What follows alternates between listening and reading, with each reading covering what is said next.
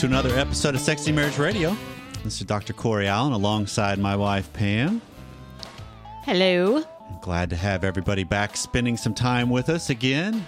No matter where you are, whatever you do, every time you take some time out of your day to spend it with us, I just want to say thank you. Yeah, absolutely. Thank you, thank you, thank you. Because it is great when we have the chance to speak into whatever it is that's going on in your marriage and in your life to try to help make it better.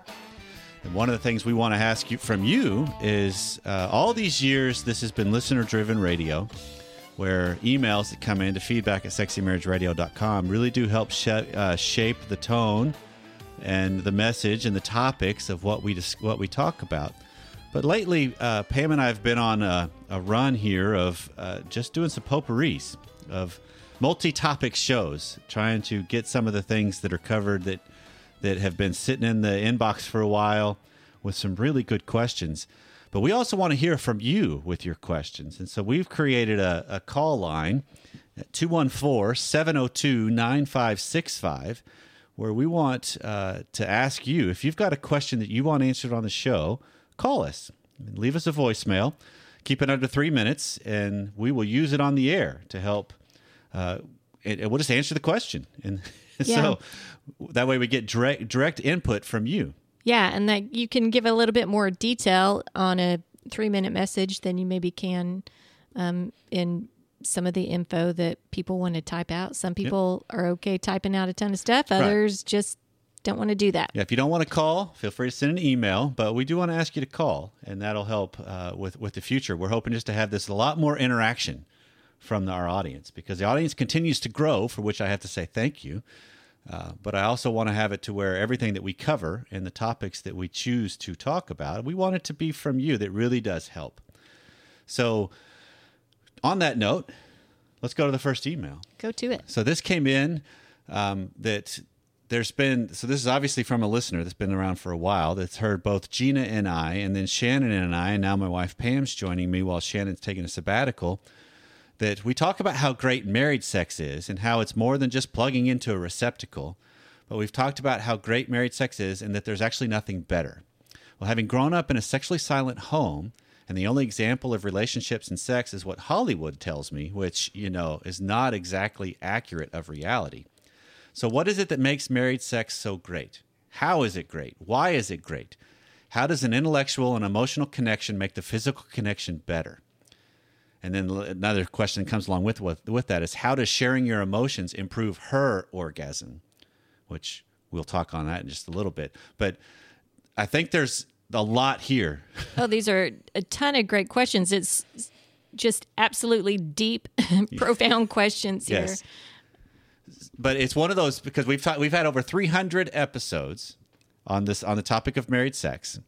And so he's asking, what is the link that actually connects the act of talking to the act of intercourse? And I'm going to add, it's not necessarily the act of talking.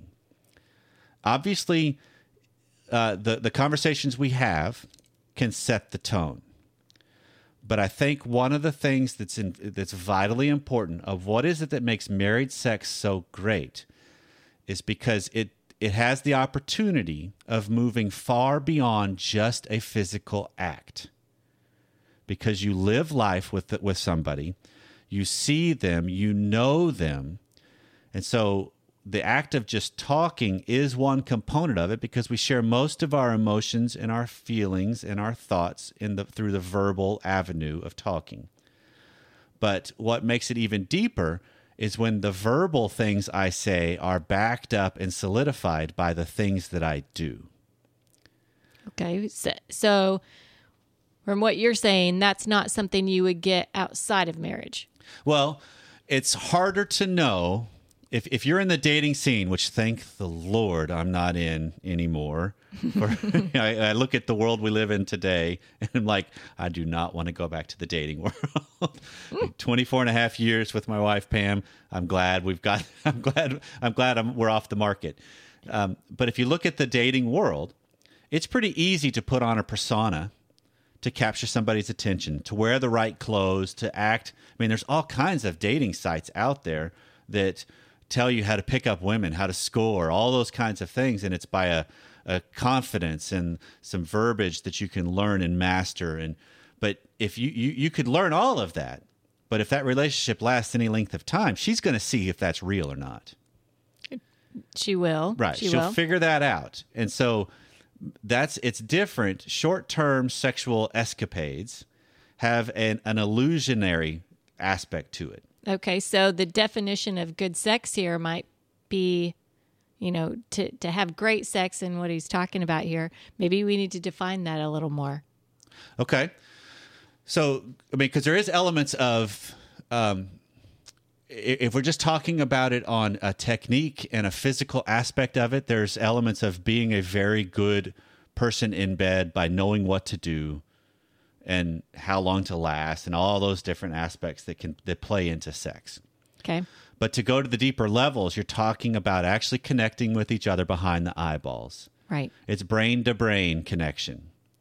And that doesn't typically happen when you've put on a persona, because it's not all of you that's being shown yet. It's just your physical nature. It's just your aspects. It's just your body.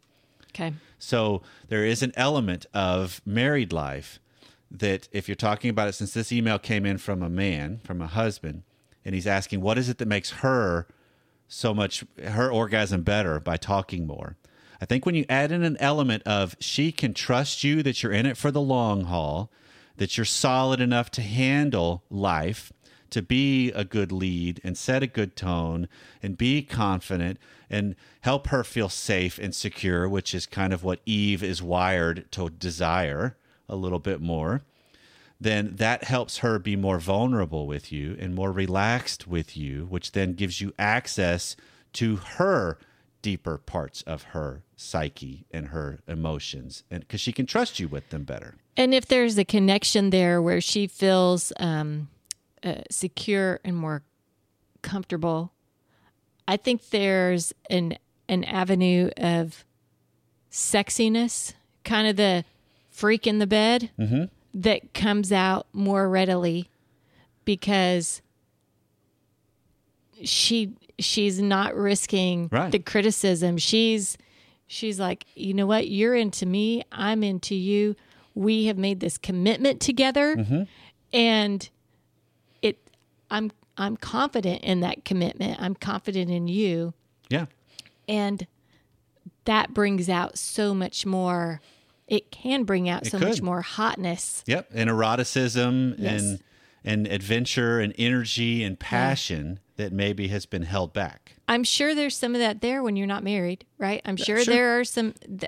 But again, that's still kind of only at surface level for the most part, because you're talking about there's still, if you're talking about a short-term relationship and a dating relationship, there's still an element of reservedness, because you could get hurt. Because where's the true commitment?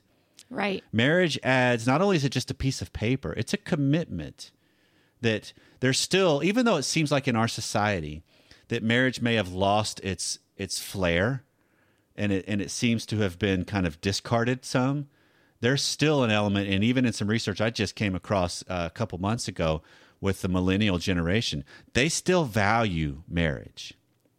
Thank God. It's still held in high esteem. That they may be not choosing it, and part of it is because of the commitment that comes with it, and they want the ability, that's what the research kind of fleshed out, is they want the ability to just make their own choices and not feel stuck, but there's still an element of marriage adds another layer of commitment. And so it has value to it. And so I just see it as marriage is so sophisticated and elegant that it allows each of us to grow and to deepen and to energize individually and together, that the more I start to become comfortable in my own skin, and then in turn the state of our relationship, and I keep it in that order, I'm more comfortable and secure in my own self, and then in my marriage, then I have access to this possibility of actually revealing a little bit more of myself or sharing more of it, because I'm not as concerned. Okay. And I think there is an element too that the research continue. I still got to find this actual research, but I've come across it twice that talks about It's after 18 years of a relationship is when intimacy truly starts to deepen. And so I think there's a lot of truth to that, because if you think about it, the 7-year itch is a real thing. Absolutely. Yeah. And if you survive that, then let's go positive. When you survive that, When you do. when you survive the trials of life and some of our own human stupidity, when I go through that together with my spouse, we just deepened it, and we just created a whole nother level of value and trust and energy in our relationship because of what we just went through and experienced. Right. Those experiences just make it stronger. Give you those things to look back on and say, man, remember what we went through? Right. And remember what we're each capable of, and remember how what we've learned from this. And when you draw on that and you add that to the bedroom and to your sex life, now all of a sudden you're not talking about just a function of, okay, tab A, slot B, and touch here, do that. It's not just performance. It's true. Let's follow the connection with each other. Let's actually open our eyes and look at each other.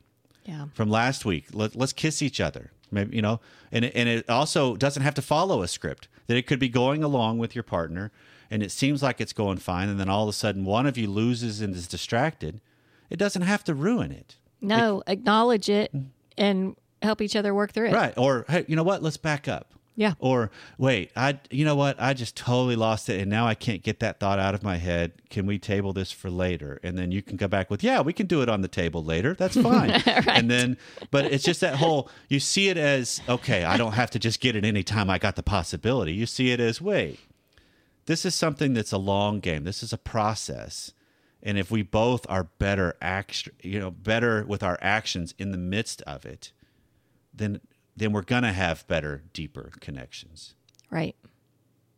Okay. Well, I think that leads right into the next email, which is some of the same concept, but a little on a different topic slightly. Yeah, it's not just questions. It's, hey, I'm having issues here. Issues feeling valued and cherished. So this listener, he says, my marriage is on the brink of divorce, and it has been for several years. I don't want my marriage to end. They've been married for 10 years, and he still loves her and longs for what they once had. For about 7 or 8 years, he says he's felt unloved and not cherished. And he's realized that she does not have a very high value for him as a husband, a father, or a lover. He's tried to talk to her about how he feels, and she usually just gets angry. He says, I admit that I also don't value her as much as I used to. For years, I've tried to make her feel like a queen, but over time, it's become harder and harder because she's not returning the kindness. I have to hide my feelings and emotions and desires and pretend I'm happy in order to save my marriage. So I need to be vulnerable with her and share my feelings.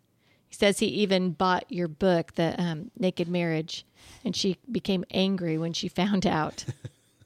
He said he didn't ask her to read it, but he just bought it for himself. Help me find a way to be valued and cherished. Okay. So there's a lot here. Yeah, there's a lot to unpack with this one, because you're talking about a dynamic that's unfolded. Of one of the first things that jumps out, and this is what you and I were talking about, Pam, when we were kind of prepping for this episode, was there is a true element of exchange-based reciprocal relationship going on here. Of I do it, so therefore I want you to respond in kind. And if I have that as the foundation of my expectation in marriage, I'm going to be sadly disappointed. Yeah. Absolutely. Because reciprocal relationships are a myth. They just don't happen. Right. For the long haul. There can be components and moments, yes, but they don't last because each person has value in their own things, and that's how they determine themselves and their own worth.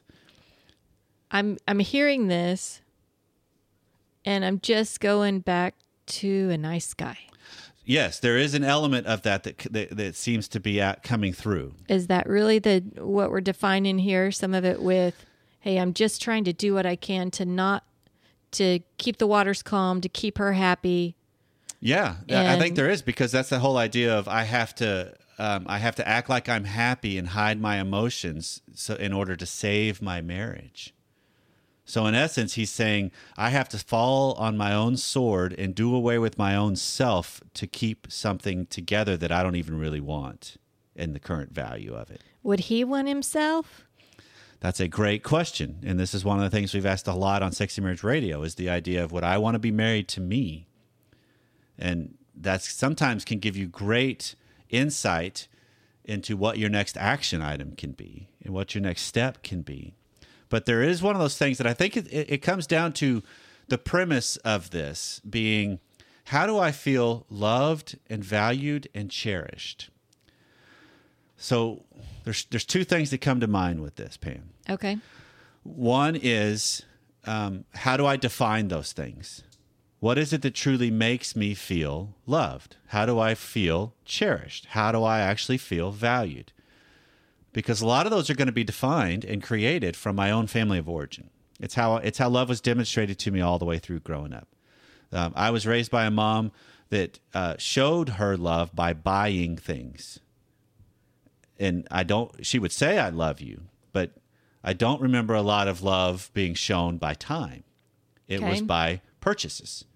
And as a kid that's selfish and wants things, yeah, I'm in. I like that. I like that. As an adult, hold on. I don't like that as much. And so it causes some tension. And so it's seeing this as I got to define it. And that's not necessarily, here's the caveat or the caution. I define that not so I can be better at explaining it to my spouse so that they in turn can actually start doing it. I define it so that way I at least know more of how I see and view my own life. Because one of the things that might jump out to you in this is I start getting a definition of here's how I feel cherished, and I realize, you know what? I'm not doing the things that I even cherish. I'm not doing the things that would make me feel cherished. You know, if I'm the type that I value spending time doing things that I love, am I actually doing that? Okay. You know, that makes sense. So am I putting some pressure on the relationship in a good way by defining myself better and how I want things, but also, this is the other side of it, am I also recognizing, are there ways she is showing value or cherishedness that maybe you're not seeing? Because that's how she sees being valued and cherished? Exactly, because it could be different definitions. You know, this is one of the things I've made a comment before on the show, not with you as my co-host, Pam, but one of the things I would say in the first decade of our marriage or so was, I want you to initiate sex more. And because I wasn't recognizing your initiation is different than I do it. And so... yeah, it's hard to see sometimes, right? Yeah. We go in with blinders expecting people to do it the same way we do it. Exactly, because I didn't recognize that my wife Pam's initiations were much more subtle than mine. And hers weren't necessarily, I want to have sex right now, like mine were. Hers were, you know what, I'm interested in you, and I like you, and hey, did you see this? And, you know, some of those kind of a subtlety, a playful, a teasing, a flirty vibe. It's what I'm to it. wearing Right. or whatever. So it's a different thing than, and so if I'm only looking at it in the way I would do it, which is human nature and one of the things we fight, then I've got to catch myself and start to get a better definition of how I would do it, but also be a better student of my marriage and how does she do it? Doesn't mean that it's there and you're missing it, because that could be a possibility. Okay. I still back up a little bit to the beginning of the email, where he says, I still love her and long for what we once had. And I get caught up on the longing for what we once had. Right. Because that's not defined here at all. You know, is that what you once had when you were dating? Is that what you... right. Pre-kids or early in the marriage. Yeah, I'm not sure what that really means. Right. Trying to recreate a scenario is almost impossible to do. And how can you move past that to say, okay, the past was the past. Here's our new future. Yeah, and I think this is one of those things that the pressure of this marriage, what I'm hearing is everything is being done in a hopes to keep things tolerable or keep waves as manageable as possible. The basic thing is, how do I just make sure my wife is happy? That's what I'm kind of hearing is happening, which there's your nice guy trait. Which sounds miserable. It's exhausting. It's Yeah. also what it sounds like. Yeah. But it's looking at this as, okay, I've got to face the fact that for a path forward that is truly closer in line with what he is saying he wants means I've got to really, really risk blowing this thing up. That it may not survive. That is going to be the reality of marriage today. And that is just the reality of every marriage, because marriage is choice. And I think we do a disservice if we don't at least acknowledge that and know this is the risk. That I'm not saying I'm doing this for that, but it is a risk. It is the reality, because every disagreement you have could ultimately end up in divorce. That's just reality. You would like to think that there would be things that change that along the way, that you're like, you know what, why am I so out of shape out of that? And this was just about how you slice tomatoes. I don't understand how we got to this point. But it's seeing this as, I've got to be willing to see that as the reality of what I'm facing, and then still lean into it, not trying to force her hand, but truly stand up for you. Stand up for your own value, your own cherishedness, because the last point I can think of, if I want to feel valued or loved or cherished, I have to make sure I'm living a life that is valuable, lovable, and cherishable. Absolutely. Because if I'm not, she actually has good judgment to not give me that. Because that's not something that's worth being around. That's that same phrase of, would I want to be married to me? Would I want to have sex with me? Would I want to be in a relationship with me? Would I want to work with me? All of those things apply. And I think it helps give us, at least to me, an empowering stance of, now I'm starting to take charge of what I'm responsible for. And now I'm doing personal responsibility work. And I'm doing some of my own path of confronting some things. And that's where, in the short term, it's going to be rocky, possibly. It already is, though, is what it sounds like. Yeah, it's absolutely already rocky. So look at what you value, and are you living that? Look at what you cherish. Are you living it the way you want to receive it? Yeah.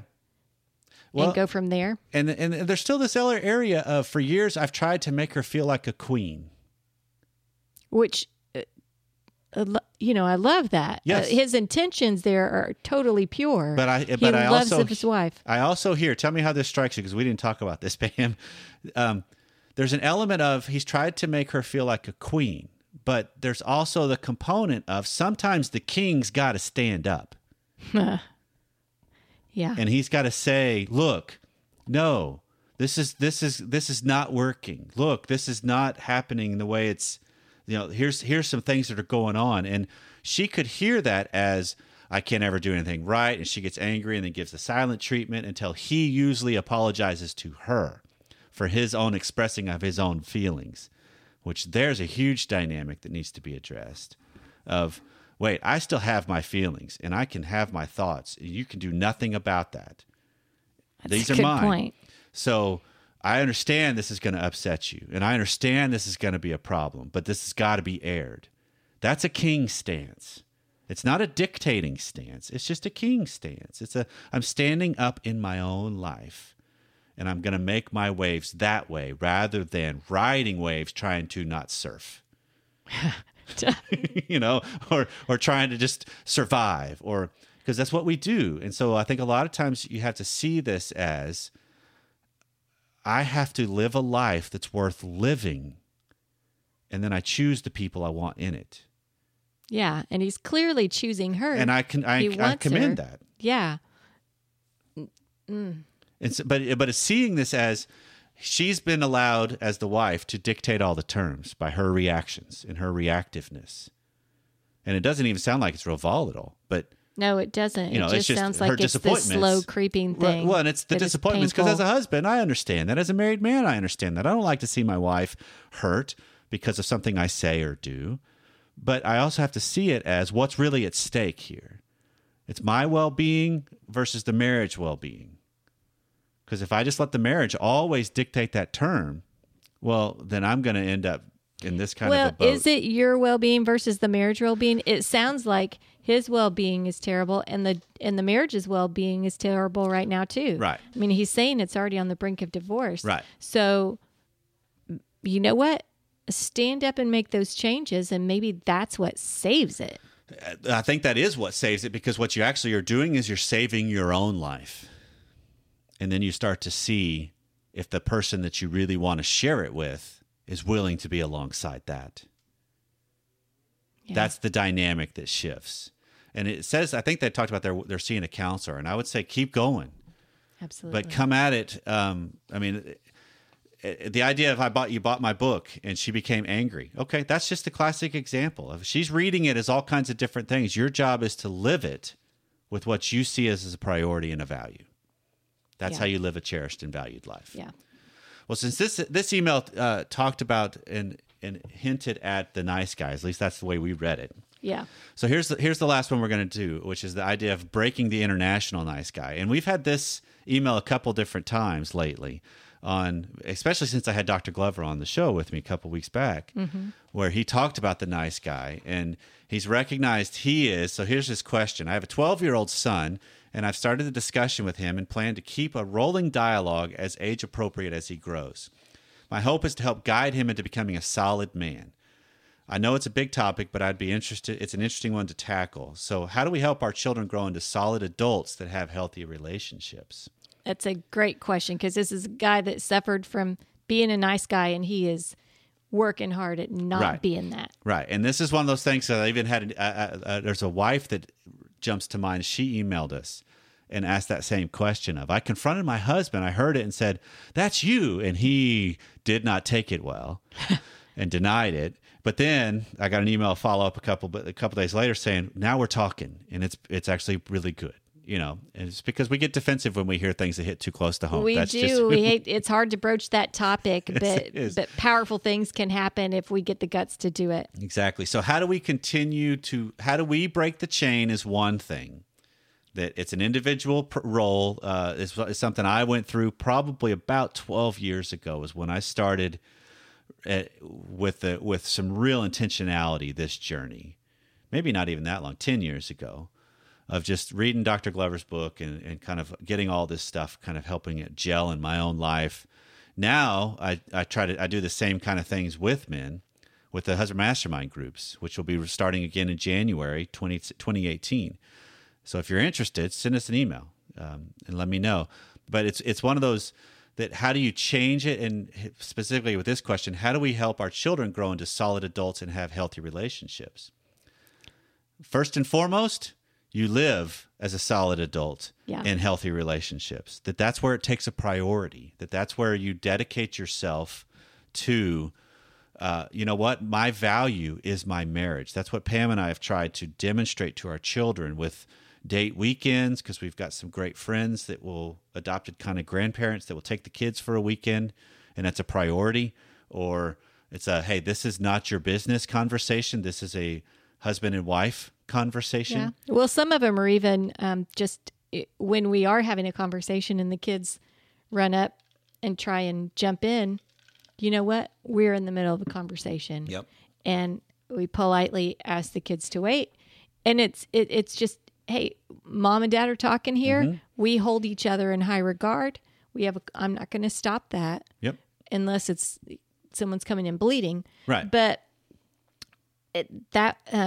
living it and not just talking it is key number one. Yes. For me, I took this not just the nice guy thing, but also training the kids, because this is Sexy Marriage Radio, training the kids to be solid in their sexuality and it just in relationships in general, starting early. Yes. I mean, we started really early when the kids were still in diapers, reading books to them, just talking to them about anatomy and what their body does. And as they've grown, continuing to educate them on what their body does and not being embarrassed, at least to talk to us about those things. Yes. So that we're filling their sponge and no one else is filling their sponge, because I want them to know what a penis is. I want them to know what breasts are and who has them and who has what body parts, and not to be filled with junk elsewhere. Right. and always keeping the door open for discussion.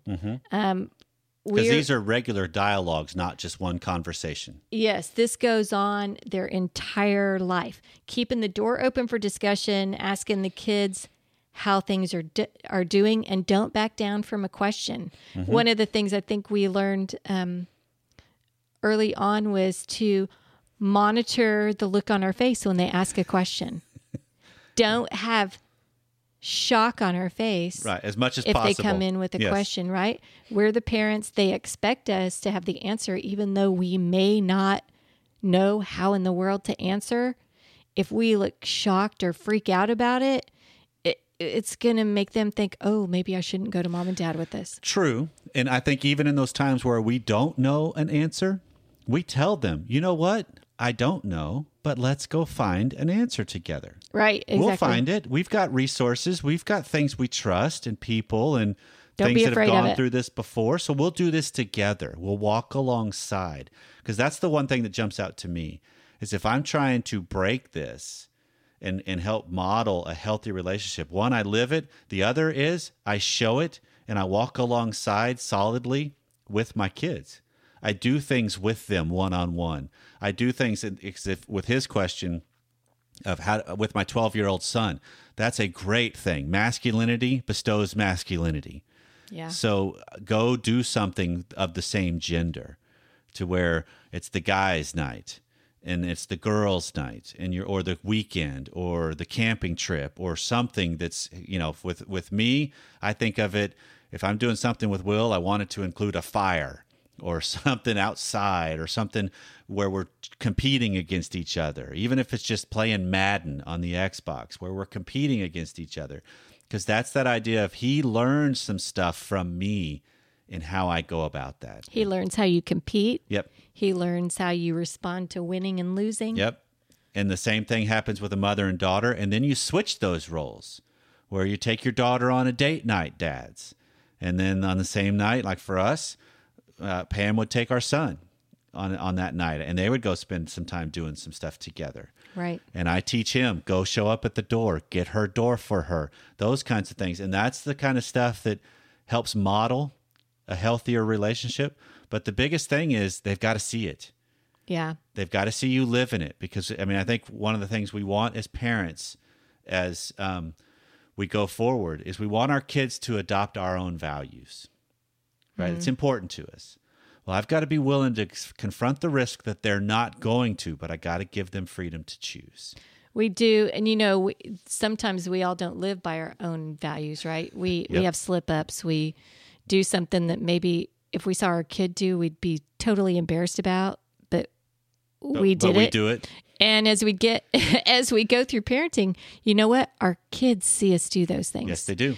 So we've got to be willing in front of our kids to say, you know what? I messed up there. Take the hit. Take the hit, acknowledge it. Realize your kids see it. They know it. They know you just messed up. They may not be the ones to bring it up to you today. They're going to bring it up later, or they're going to do exactly what you did because it's okay because mom and dad did it. At least acknowledge it and own it. And the kids learn from you saying, I'm sorry. Humility teaches a lot of solidness. It does. If I can learn and when I demonstrate, you know what? I make mistakes and I'm going to own those things. I'm not going to skirt them, deflect them, avoid them. I'm going to own them. I got egg on my face and it's on me. Yep. I'll do better. That's why, and I'll prove it by the way I live, not by what I say. Yeah, and let them know you love them. Yes, and that's a great one. Always let them know I love them. Always, and that's the same thing I would say with a spouse. Live a life that demonstrates you're into them. Live a life that demonstrates you're engaged in life at home with your spouse, with your kids, because that's what teaches so much more than anything we ever say. Well, this has been Sexy Marriage Radio. If we had something that you want covered better, give us a call, 214-702-9565. So wherever you are, whatever you're doing, thanks for taking some time out of your day to spend it with us. And we'll see you next time.